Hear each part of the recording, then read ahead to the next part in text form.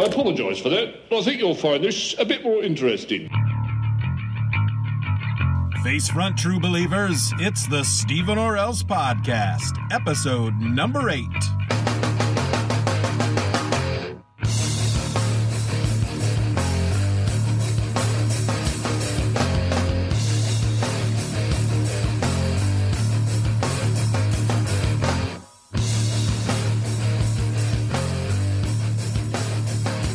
Welcome to another episode of the Stephen or Else Podcast, the show bent on world domination. I'm your host, Stephen, and I've been watching a lot of The Comic Book Men recently.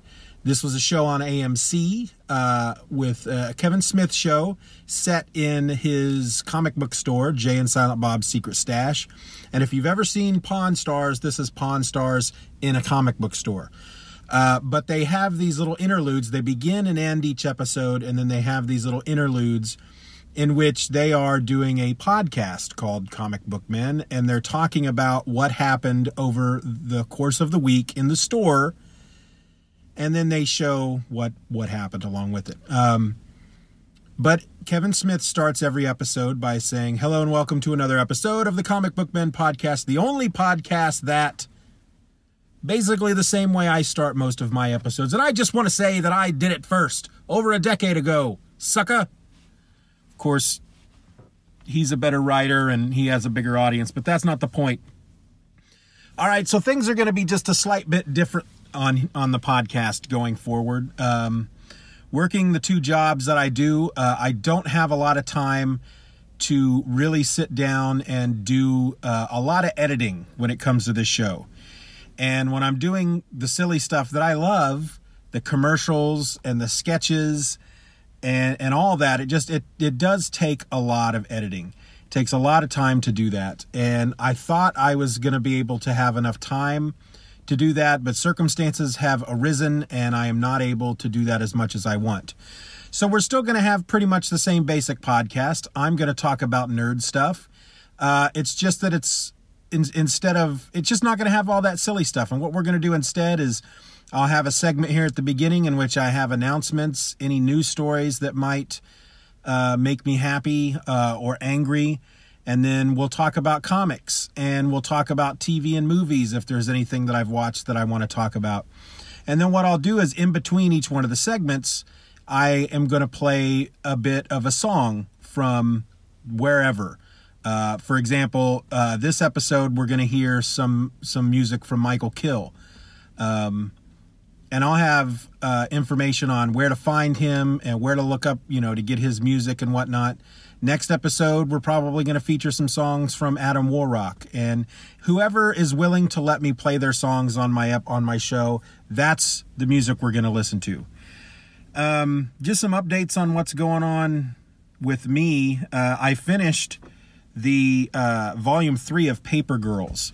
If you remember in episode 2, I talked about the first. It was actually a hardback collection. I was reading it digitally, but it was the first 10 issues of Paper Girls, which, if you're reading the trade paperbacks, would be volumes 1 and 2. Well, recently, just last night actually, I finished volume 3, which collects issues 11 through 15, and this book still really kicks a lot of butt. I mean, this is just a great book. Who'd have thunk that I would be enjoying a book about 4 12-year-old girls who deliver papers? But it's pretty awesome. If you haven't read it, you should. I'm not really going to talk about it on this episode, but beyond that, man, I've got a lot of trades that I picked up from the library that I'm hoping to be able to talk about moving forward. I'm going to start doing this new thing on my other podcast, which is the podcast that is exclusive to patrons over on the Patreon, where I'm going to do single issue episodes. I'm calling them single issue episodes, where I just pick a random comic and talk about it. Just a random single issue from amongst my collection. And it's literally going to be, I'll just reach into a box, pull out a comic, read it, and then just talk about it. And so far I've done 2. I've only released 1. The other one I'm banking. I'm going to try to do as many as I can and just keep them banked, because they're only going to be about 15-20 minutes long. But the one that is out right now I'm talking about Daredevil issue 168, which is the first appearance of Elektra. So that's out there right now if you're a patron. If you're not, I'm only asking $1 a month. $1 a month and you're getting an extra podcast a week. You get this one for free, and this podcast is pretty amazing. But you'll also get my other podcast, which is called My Other Podcast. And lately I've been releasing 2 episodes a week because they're really easy and quick to put together, and they're not that long, and I can throw them together pretty quickly and get them out there on the Patreon. So I encourage folks to do that. As far as what else I'm reading right now, I picked up the first trade of Power Pack Classic Volume 1, an old Marvel comic from the 80s starring a super team of small children. I'm looking forward to reading that.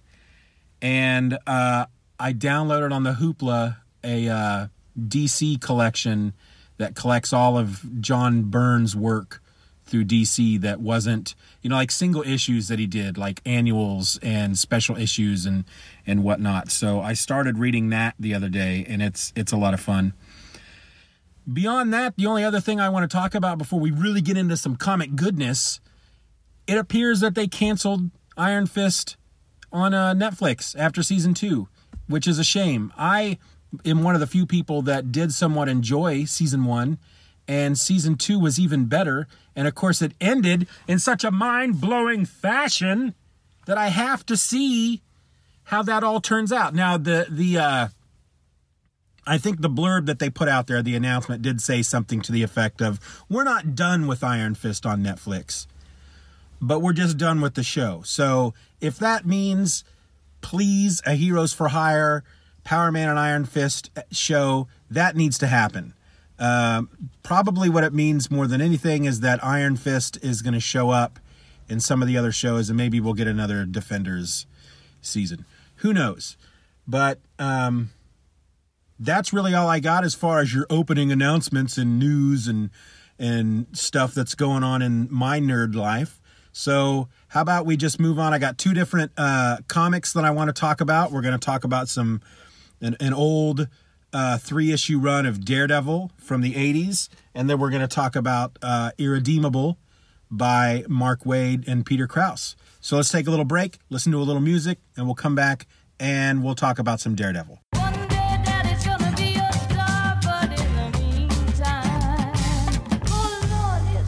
To be living with a dream.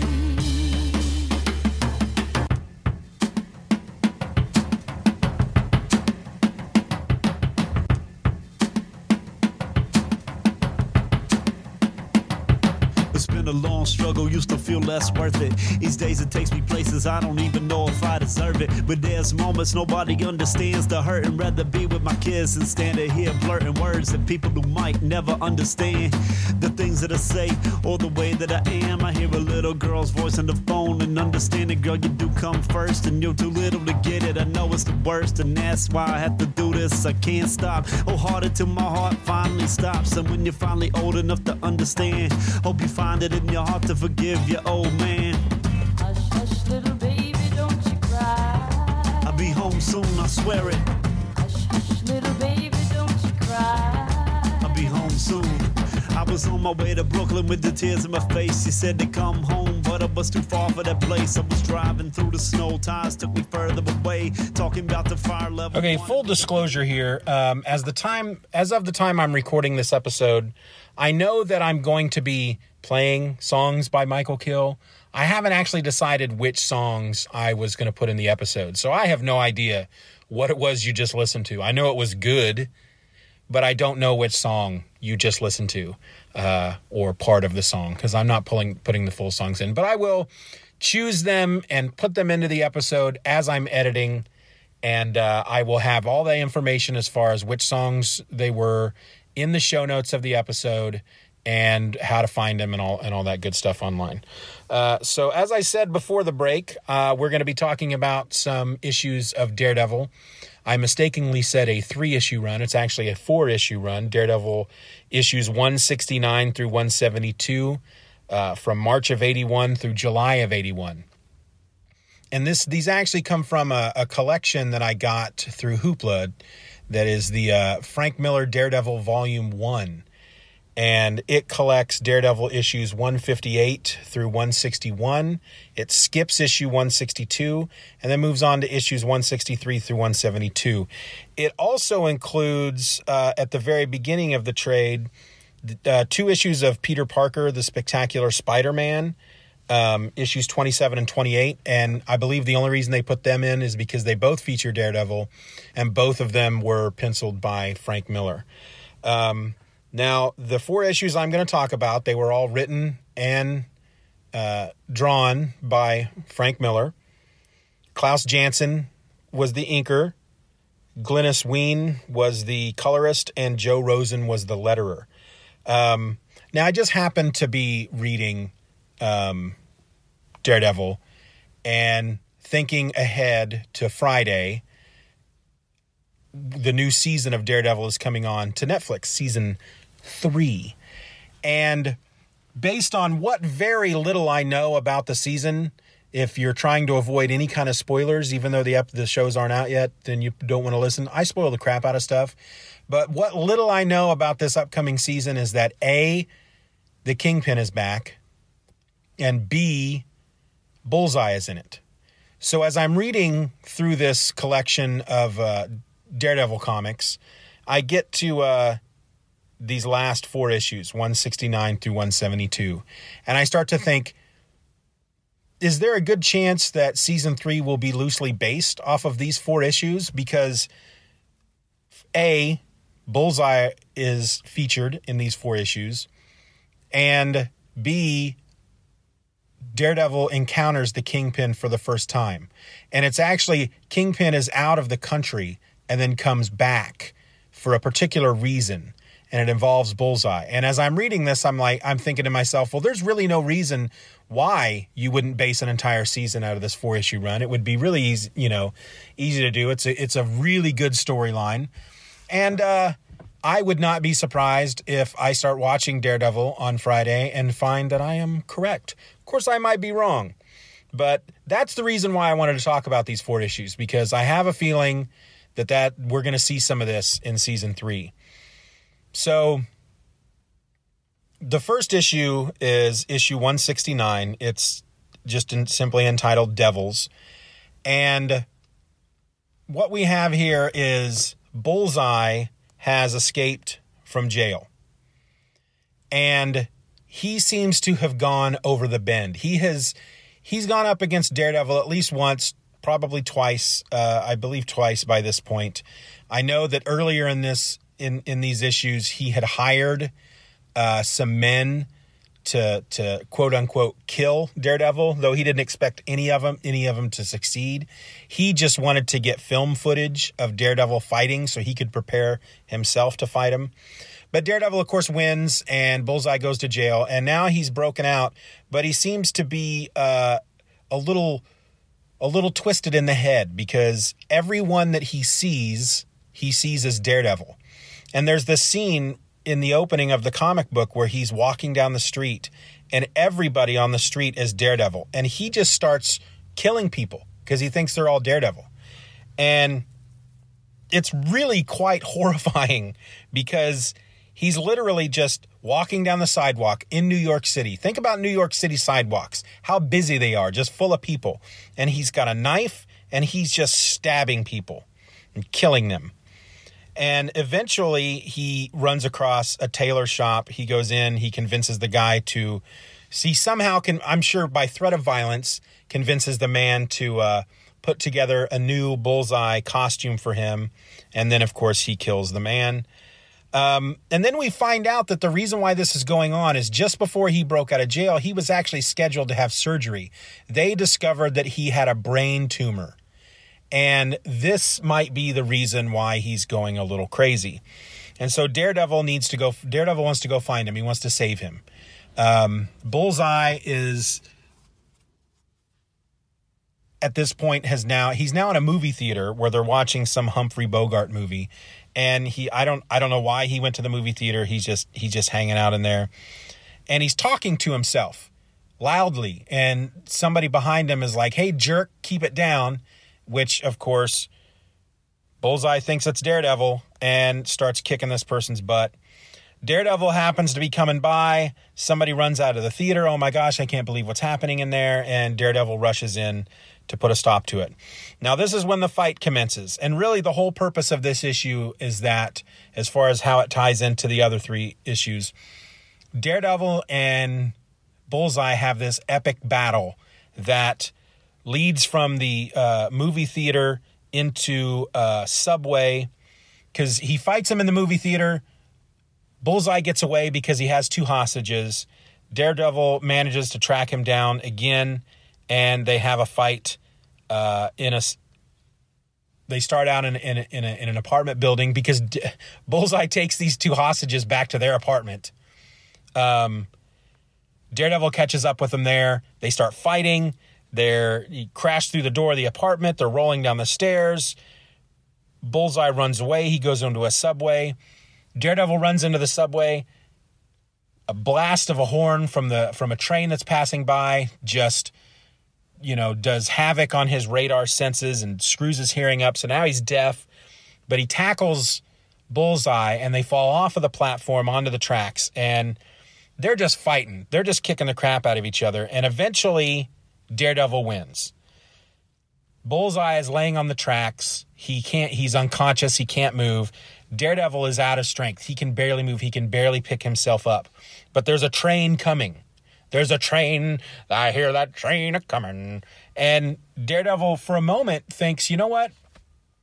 I don't even have the strength to lift myself barely off these tracks. I'm just going to leave him. But at the last moment, he manages to dig up enough strength, pull Bullseye from the tracks, and save Bullseye's life. And the detective that he's been working with, I don't remember his name, he's pretty upset about that. How dare you save a man's life? And, Daredevil, well, I can't just let somebody die, if there's something that I can do to prevent that. And, of course, the detective tells him, you realize that he's probably not going to go to prison, that they're going to use his brain tumor as his defense, that temporary insanity based on his brain tumor. Everyone that he's killed up until this point, they're going to let him go. And Daredevil said, Daredevil's like, well, if that's what happens, that's what happens. So then we move into issue number 170, and it's called The Kingpin Must Die. And we find out that the Kingpin of crime is now living in New York City. He was living in New York City. Now he's living in Japan. He has married a woman named Vanessa, who we have met in the TV show. And he is living in Japan, and he's no longer involved in crime. He's a spice merchant. But he has millions and millions and millions of dollars that he did acquire illegally. So they're living in comfort. And when we first meet the Kingpin in Frank Miller's run, he is actually in a dojo, and he's fighting a handful of men. And it looks like, 1, 2, 3, 4, possibly 6 men, some of which are armed with staves and nunchucks. And the Kingpin takes them all out. And he's kind of upset about that. He tells his right-hand man, Mr. Lynch, next time, this was too easy. Next time, I want more men and more of them using weapons. And one of these guys is on the floor, and he's getting and one of his friends is helping him up, and he's like, we're all world-class martial artists, and he just went through us like we were nothing.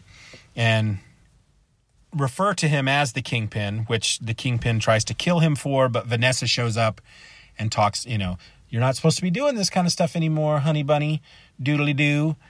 And, of course, the Kingpin doesn't kill him. Now, in the meantime, his right-hand man, Lynch, he's kind of upset about this. He feels that the Kingpin has lost his edge, and if he's wrapped around Vanessa's little finger and she calls the shots now, and he's not that happy about it. In the meantime, back in New York, actually, before we go back to New York, somebody shows up because we find out that the Kingpin has files on all these crime bosses in New York. So once he left, it opened up a vacuum, and now there's all these various crime bosses trying to, run all the crime in New York. And the district attorney wants to put them all in jail. And Wilson Fisk, the kingpin, has all these files on these men, and everything that he has could put them all into prison, send them all to prison for the rest of their lives. And the district attorney is trying to make a deal with Wilson Fisk because he doesn't go by the kingpin anymore. So I'm going to stop calling him the kingpin.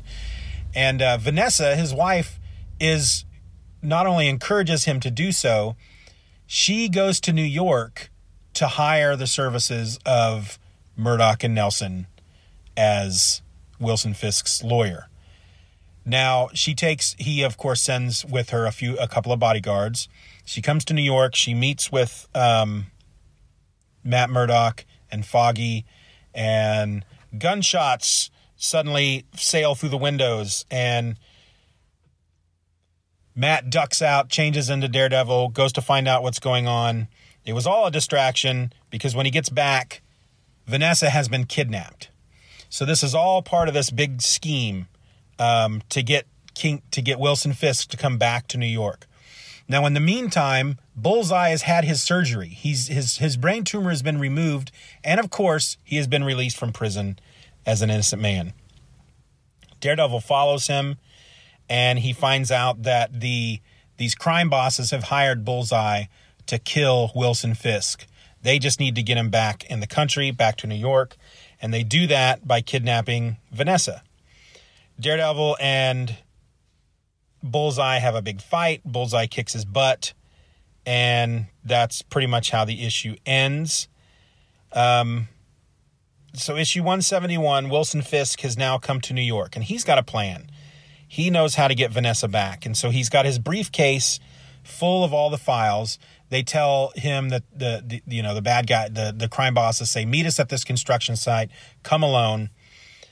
His right-hand man, Mr. Lynch, drives him there, and he tells Lynch, you want me to come with you, boss? And he says, no, you stay in the car. If you don't want anything to happen to you, you stay in the car and keep the windows up. So Fisk goes out into the construction site. There's Vanessa tied to an I-beam, and he sets the briefcase down, clicks a little button, and this sonic, high-pitched sonic frequency comes out of the briefcase and disables everyone within the vicinity, except for him because he's wearing earplugs, and except for Lynch, who's in the car with the windows up. And so just like that, he's won. He's got Vanessa back. He's going to go free her. They're going to go back to Japan. They're going to put all these men in prison.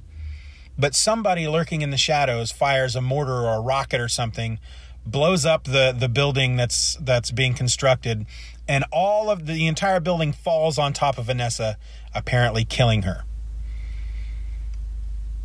Wilson Fisk goes back to the car. Lynch is there. He tells Lynch what's happened, and Lynch said, it was them. It was the crime bosses. You can't let them get away with this. They killed your wife. And so he goes, you have to take over. You have to kill them all, take over, and punish them. And he becomes the kingpin again. And so that's what he does. There's actually a really good moment where, we're not there yet. So Daredevil goes to a bar called Josie's, where all these criminals, low-level criminals, hang out, such as Turk.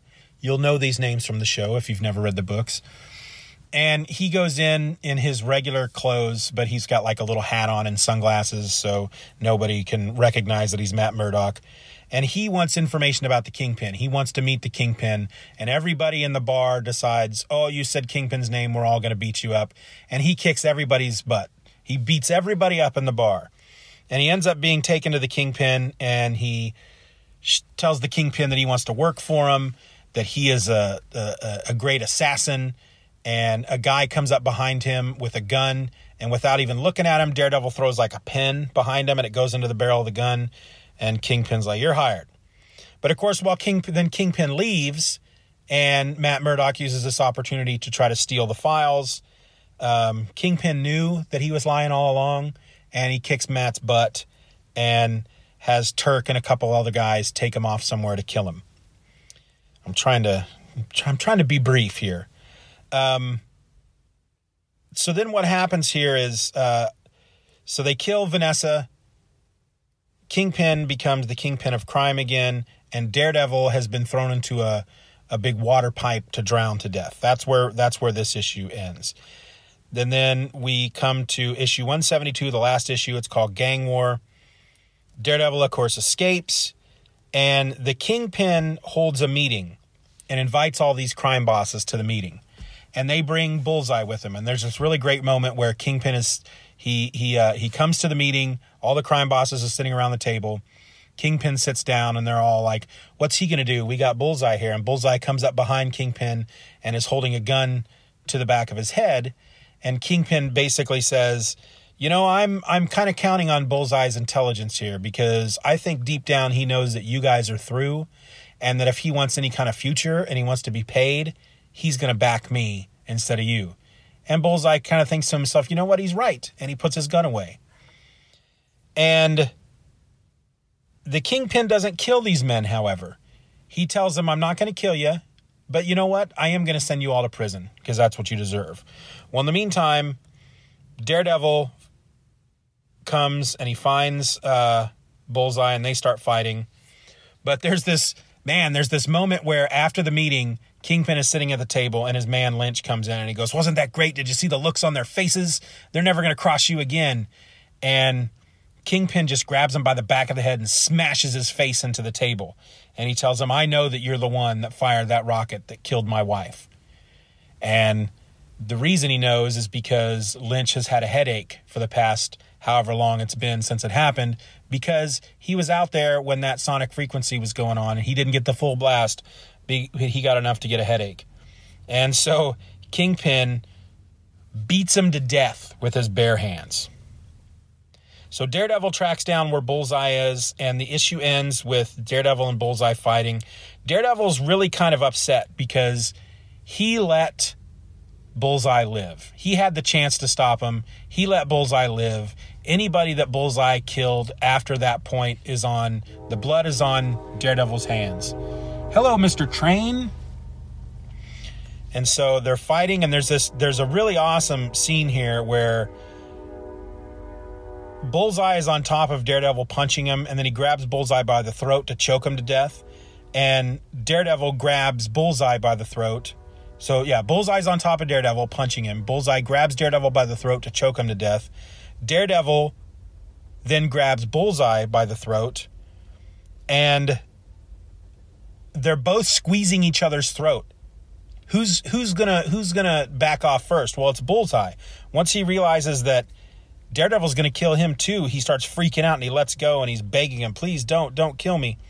And in the end, he doesn't. He just chokes him unconscious. And Kingpin shows up and he says, here, I'm going to let you live, Daredevil. Here's my briefcase with all the files from all these crime bosses. You take it to where it needs to be so they can all go to prison. And Daredevil leaves. And then there's a one-page epilogue at the end where we find out Vanessa is still alive, but she doesn't remember anything. And that's how the run ends. It was freaking awesome. It was a great story. The art was so-so in certain areas, but great in others. I think Frank Miller in general is not a great artist. It depends on what he's drawing, but when he has a good inker to ink on top of him, I think some of his art is very dynamic. He writes, he has really good, poses and sees things from different angles. But I have a feeling this is what we're going to see in season 3 of Daredevil. And if not, doesn't matter. You're probably going to get a great story there in season 3 of Daredevil. And we got a great story here in volume 1 of Frank Miller's Daredevil. And that's all I got to say about this issue. Let's take another break. We'll listen to some more music. Then I'm going to come back and talk about Irredeemable.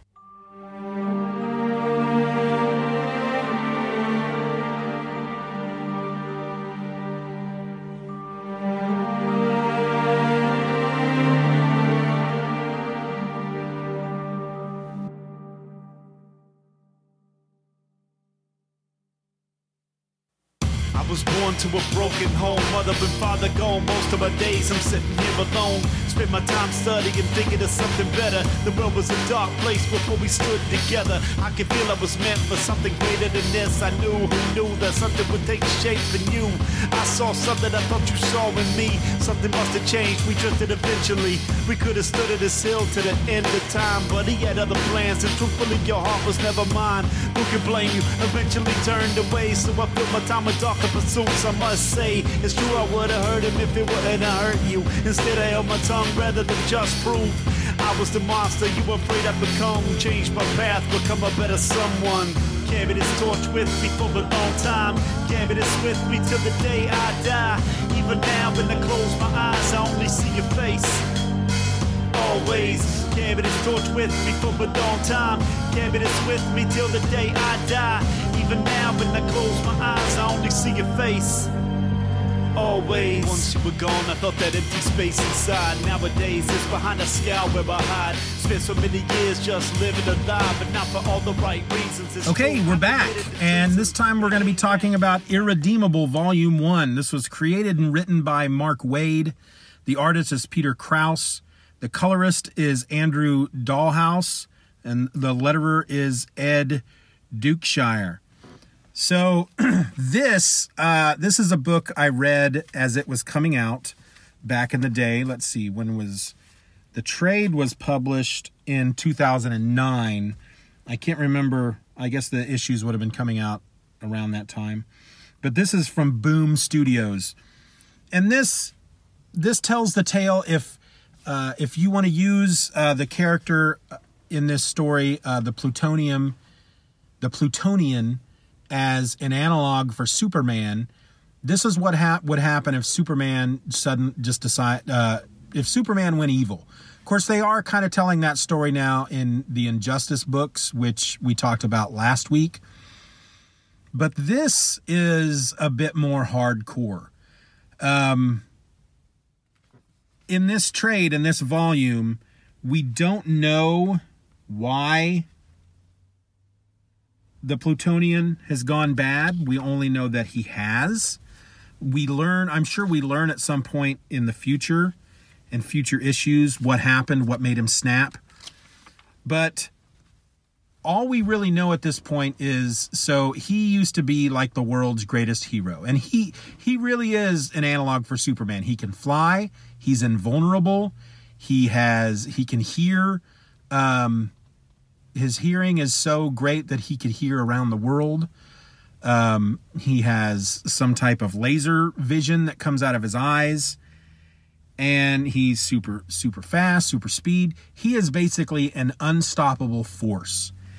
And when the trade opens up, this is the house of another hero. I don't think they say the hero's name at all in this. But it's at this guy's house where he and his family live, and the Plutonian, what a freaking hard name to say. The Plutonian is there, and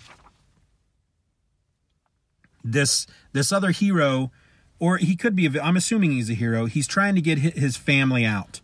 He's waking his young daughter up, scaring her to death. His wife is there holding their baby, but it's too late. The Plutonian's there.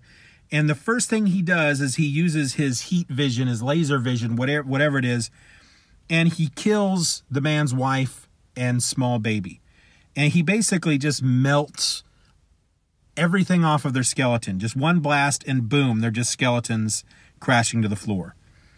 And then he ends up killing the hero, and we assume his daughter as well. We don't actually see him killing the daughter, but he kills the hero, and the daughter is laying there on the floor in the underground lair of this hero. Now there's a view screen, there's a monitor in there showing a news feed that says Hornet unable to stop Plutonian rampage. So this may be the Hornet. But she's laying there in tears, scared to death, and the Plutonian looks down at her and he says, "Do you know who I am, Sarah?" And he whispers in her ear, "I'm a superhero." And then the house explodes and the Plutonian flies away.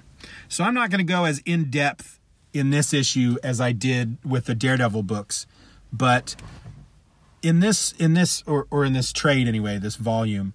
But you have a super team called the Paradigm, and they are trying to find out as much as they can about the Plutonian. So if you want to say that the Plutonian is an analog for Superman, there's actually some really major differences between the two. The Plutonian, first of all, has been very secretive among the other superheroes as far as who he is, where he comes from, where he got his powers. They don't know anything about him other than the fact that he is a superhero who is apparently unstoppable. His stomping grounds was a city called Sky City. And at this point in the story, Sky City has been leveled. The Plutonian rained down meteorites on Sky City and just leveled the city. There's hardly anyone left alive in the city. And he used to wear this white costume with a red cape, and now his costume is black and red with no cape. And again, we don't know what it was that drove him away, but this superhero team is trying to figure out how to stop him. And the only way they can do that is by trying to gather as much information about this man as they can to see if there is any clue as to how to stop him. What they do learn in this trade is that they found the woman who, the only woman anyone has ever known to be the Plutonian's girlfriend. And she is still living in Sky City. She's one of the few people still living in Sky City. And she ends up telling one of the heroes, about the first time that they met. And you find out that he was posing. She worked at a news studio, I believe, like a radio station. And the Plutonian worked there as well. He had a secret identity. And the guy used to she could tell that this guy had a crush on her, but she didn't really have a thing for him. She didn't think he was creepy or anything, but then she starts going out with the Plutonian, and then eventually he tells her, "I'm really Dan Hardigan," I think the guy's name was. Well, in most comic books, when you have the hero revealing his secret identity to the woman that he loves, and she is in love with him, she tends to, oh my goodness, it's really dumb. But in this one, he tells her, "I'm Dan Hardigan and I'm really the Plutonian," and she freaks out. She tells him he's crazy. Why has he been lying to her this time? Is this kind of all this time? Why is this, is this some kind of sick joke? Is this some little game you play? Is this what you get off on? Is, making me think you're someone else? And she just really doesn't handle it well. And she runs into, like a sound booth, with there's a bunch of people in there, engineers and a the on-voice personality, all this stuff. And first thing she does, she opens the door and she goes, "Dan Hardigan is the Plutonian." And he comes running in after her, and he has not made any effort to conceal the fact that he's now the Plutonian, because the Plutonian has different colored hair. He had been wearing a wig. He had taken the wig off. He'd opened up his shirt. His costume is on underneath it. And the guy in front of the mic goes, "Oh my gosh, we have to tell the world about this." And he flips a switch and he says, "This just in, the Plutonian is really Dan Hardigan, employee at," and he just, the Plutonian just freaks out, and he flies out of the room through the ceiling and makes it to the satellite. It's like the signal from the station to the satellite should take 3.2 seconds before then it's beamed all over the Earth. He makes it up there before, within that, before that 3.2 seconds is up, and destroys the satellite. So the information doesn't get out. And then he comes back down and he just starts screaming at everybody. "Do you know what you've done? You now know my secret. Your lives are now in danger. All of my enemies will use you to get to me." And they're like, "Well, we're not going to tell anybody." "Really? You're not going to tell anybody? You're not going to have a moment of weakness? Can you be sure that anyone else in this room is not going to tell anybody?" And you find out that eventually, that over the years, each one of these people have died committing suicide because they couldn't live with the fear anymore. So we see in that moment that he's not entirely stable, because he, first of all, his girlfriend doesn't handle it very well, and then he doesn't handle her reaction very well. And he handles it probably the way any normal person might handle something like that, But of course, he is the most powerful person on the earth. He is basically a god. So the only other scene I wanted to talk about in this issue is the UN is meeting, and the ambassador for the United States is trying to get the other ambassadors from the UN to form, a coalition to try to stop the Plutonian. If they marshal all their forces, maybe they can stop him. And a lot of these other ambassadors are like, we can't stop him. He's unstoppable. Are you kidding me? He can hear what we're talking about right now. No matter where he's at in the world, he can hear what we're talking about. We don't want the Plutonian, we want to offer, Singapore at one point is, I think the ambassador to Kenya says, we want to offer Kenya as the Plutonian's new home. We'll set him up. He can be our king and he can rule over us. And Singapore's like, no, we want him to come to live in Singapore. He can be, fabulously wealthy and have all this power over all of us. And then the Plutonian shows up and he's like, no, please continue. And he looks at the guy from Singapore and he goes, tell me, why is it that you want me to live in Singapore? And as he's talking to him, he's listening to the man's heartbeat. And the man basically says, because we love you, or something like that. And he can tell by the man's heartbeat that he's lying. So to punish him, he flies out into space and he finds diamonds in meteorites and throws them through the atmosphere into Singapore.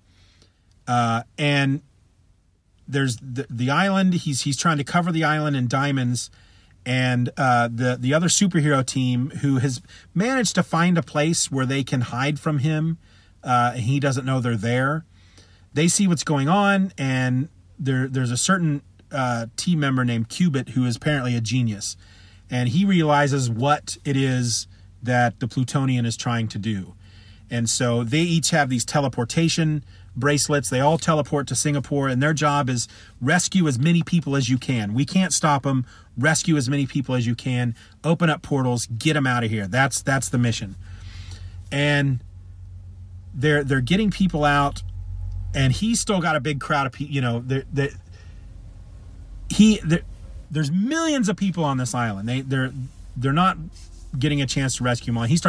Cubit starts yelling at the Plutonium, you can't do this. There's millions of people that you're going to die, that you're going to kill. Plutonium flies down and grabs the teleportation bracelet off Cubit's wrist. Thank you, Mr. Train, for being stupid. And Cubit is yelling, you can't do this. All these people are going to die. And Plutonium just looks at him and he goes, choose 10. And Cubit's like, oh my God, what am I going to do? And he just goes, okay, you. I'm sorry, there's no other way to do this. He grabs 10 people. They all move aside. And then Plutonian just vaporizes those 10 people with his eyes. And he looks at Cubit and he says, that's how that feels. He gives him his bracelet back, and he goes back to throwing diamonds down on the island. Cubit gets as many people out as he can. And then Plutonium pushes the island underwater and drowns everyone else. And that's kind of how the issue ends. It's just freaking scary. It's just a scary, horrifying idea that someone like Superman could just turn into, from the world's greatest hero to just this homicidal maniac that would kill at a whim. There's even a scene at one point where he is watching a couple. He's in their room. He's making a couple have sex. Sorry, I have to say it. And he's watching them, and one has short blonde hair like he does, the man, and the woman is wearing a black wig to resemble one of the heroines on the Paradigm. It's just freaking, he's just a creepy he's a creepy homicidal god is what he is. And that's the first volume, and I am definitely going to get the others because I do want to finish this story because I remember it getting even better as it goes along, but I never finished the series, and I'm really looking forward to finishing it. So that's Irredeemable. Let's take another break, and then we will wrap up the episode, and I'll send you on your way. How does that sound? Sound good? Let's do it.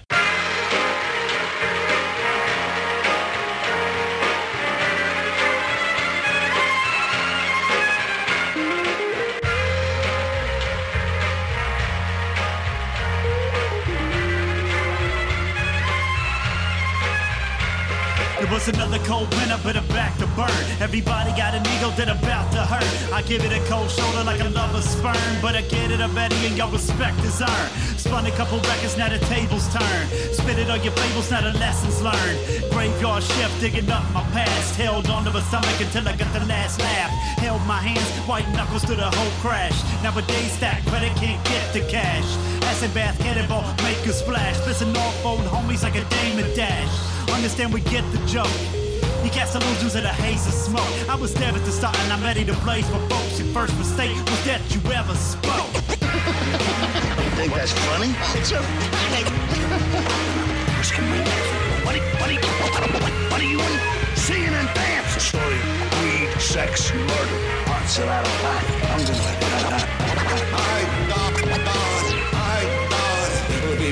Best advice I ever got was to kill your heroes. Roll with a crew of like-minded weirdos. They say it's from the ground, neglect the heroes. Raise your voice. Okay, so that's the episode, folks. I hope you enjoyed it. I always enjoy doing it.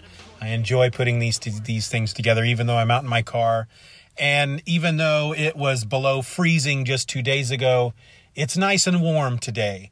I almost feel like there's a higher power out there that just doesn't want me to do this podcast. Or at least they don't want me to be comfortable. They want me to suffer for my art. This is so not art.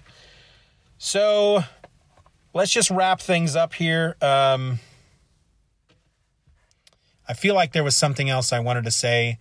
I had it right there on the tip of my tongue, and I can't quite remember what it was. Oh, I want to remind everybody that episode 10 is coming up, and I want to do an Ask Me Anything episode, an AMA. But in order to do that, y'all got to ask me anything. It's pretty easy to ask me a question. Just send me an email at stevenorelse@gmail.com. Just send it on in. Ask me what size shoes I wear. Ask me what my favorite color is. Ask me how I prefer to spend a Sunday afternoon. Or ask me if I pluck my nasal hairs. It doesn't matter. Ask me anything. As long as it's safe for a child to hear, I will answer your questions. Provided you're not asking me stuff like, what's your date of birth? What's your social security number? What's your mother's maiden name? Stuff. I'm not gonna give you ways to steal my identity. Now, if you could steal my identity and then take over all my debt, then I might be willing to talk to you about that. But that's not usually the way it works. So I'm not going to give you information that's going to let you become me. Trust me, you don't want to be me. So the music from this episode, the intro and the outro, is by Trinity X. You can find it and more music from the band at Bandcamp over at Atomic Zombie Records. The link will be in the show notes. The rest of the music, as I said, is by Michael Kill. You can find him at michaelkill.com. That's MIKALKHILL.com. You can also find him over at Bandcamp at michaelhill.bandcamp.com. Again, the links will be in the show notes. All you have to do is click on them, and boom, you're there. Michael Kill, I will tell you, since I do keep the podcast clean, he is a fan of dropping F-bombs in his songs. His songs are amazing. I'm a huge fan of Michael Kill. And he's also a super freaking nice guy. But he does not make music for children. So just keep that in mind if you're going out and you want to get, for example, his newest album, Human Disaster, and listen to it and just make sure you know that there are words that you may not want your children to hear. He also has a really great EP called Beachy Keen, in which he has taken a few of his songs and turned them into beach music. Friggin' genius. But that's Michael Kill. Check him out if you liked any of the songs that I played in this episode. And of course, I only played songs that I like. So obviously they're good songs because, frankly, I have great taste. So that's it, folks. Tell me what you think of the show. Send me an email, stevenorelse@gmail.com. Leave me an iTunes review. Send me a pie through the mail. Of course, I'm not going to give you my address. But, you know, if you wanted to send me a pie, yeah, that's probably not going to happen. But as much as I would like a pie to be sent to me through the mail or maybe some cheesecake, that's probably not going to happen. If you want to support me in any way, there's actually 2 different ways you can do that. You can join my Patreon and be a patron for as little as $1 a month. If you do that, you automatically get exclusive access to my other podcast called My Other Podcast. If you're not somebody who wants to commit to monthly payments, you can buy me a coffee for as little as $3. That's over at the coffee website, which the URL I don't have in front of me, but the link will be in the show notes. You can just go in, say, buy this man a coffee, and I get $3. The reason why it's called coffee is because it's the price of a coffee. You know, don't go to Starbucks today. Spend the $3 on me. That's what you should do. Or not, you know, it's up to you. I don't have a lot of money to throw around, so it's not like I'm asking you to do something that I do all the time. I'm perfectly happy with you listening to this podcast every week without any monetary involvement. Otherwise, I wouldn't do it, right? Otherwise, I wouldn't give it away for free. And I do because I enjoy it, and I think y'all are awesome, and I like listening to the sound of my own voice over and over and over and over again. So that's the end of the episode. Hey, let's try to be positive in life, people. I know it's a really crappy world out there, and there are a lot of people out there who it seems like their goal in life is to bring you down, but you can't let them do that. You got to be positive. You got to smile. You got to be nice. You got to be polite. And then maybe other people will take a cue and start doing it as well. Those are my words to you, people. If you want people to be nice to you, you got to be nice to them. You know, the golden rule is treat people the way you want others to treat you. And if that really is the golden rule, and if people are out there following it, man, there must be a bunch of people that want me to be a jerk. Because there are a lot of jerks out there. But I try not to give it back. I try to remain polite, happy, and keep the positivity flowing. Because that's how the world goes around, folks. Let's keep it positive out there. Let's enjoy life. Let's read some comics. And let's just be us. Can we do that? Let's do it. See ya!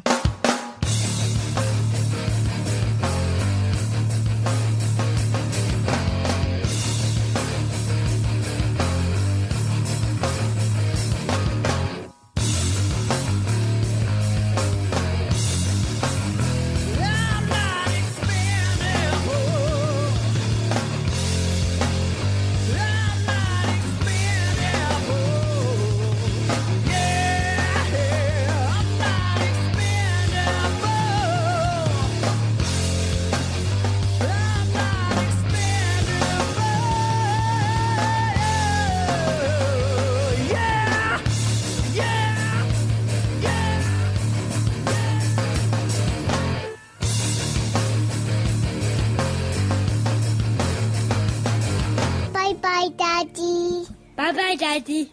Good job.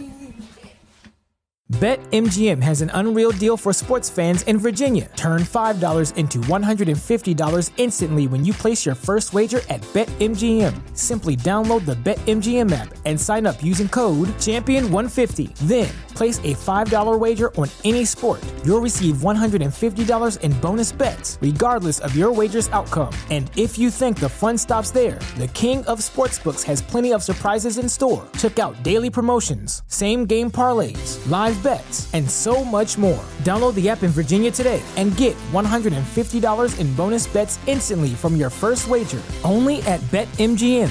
BetMGM and GameSense remind you to play responsibly. See BetMGM.com for terms. 21 plus only. Virginia only. New customer offer. Subject to eligibility requirements. Rewards are non-withdrawable bonus bets that expire in 7 days. Please gamble responsibly. Gambling problem? Call 1-800-GAMBLER. Promotional offer not available in Washington, D.C.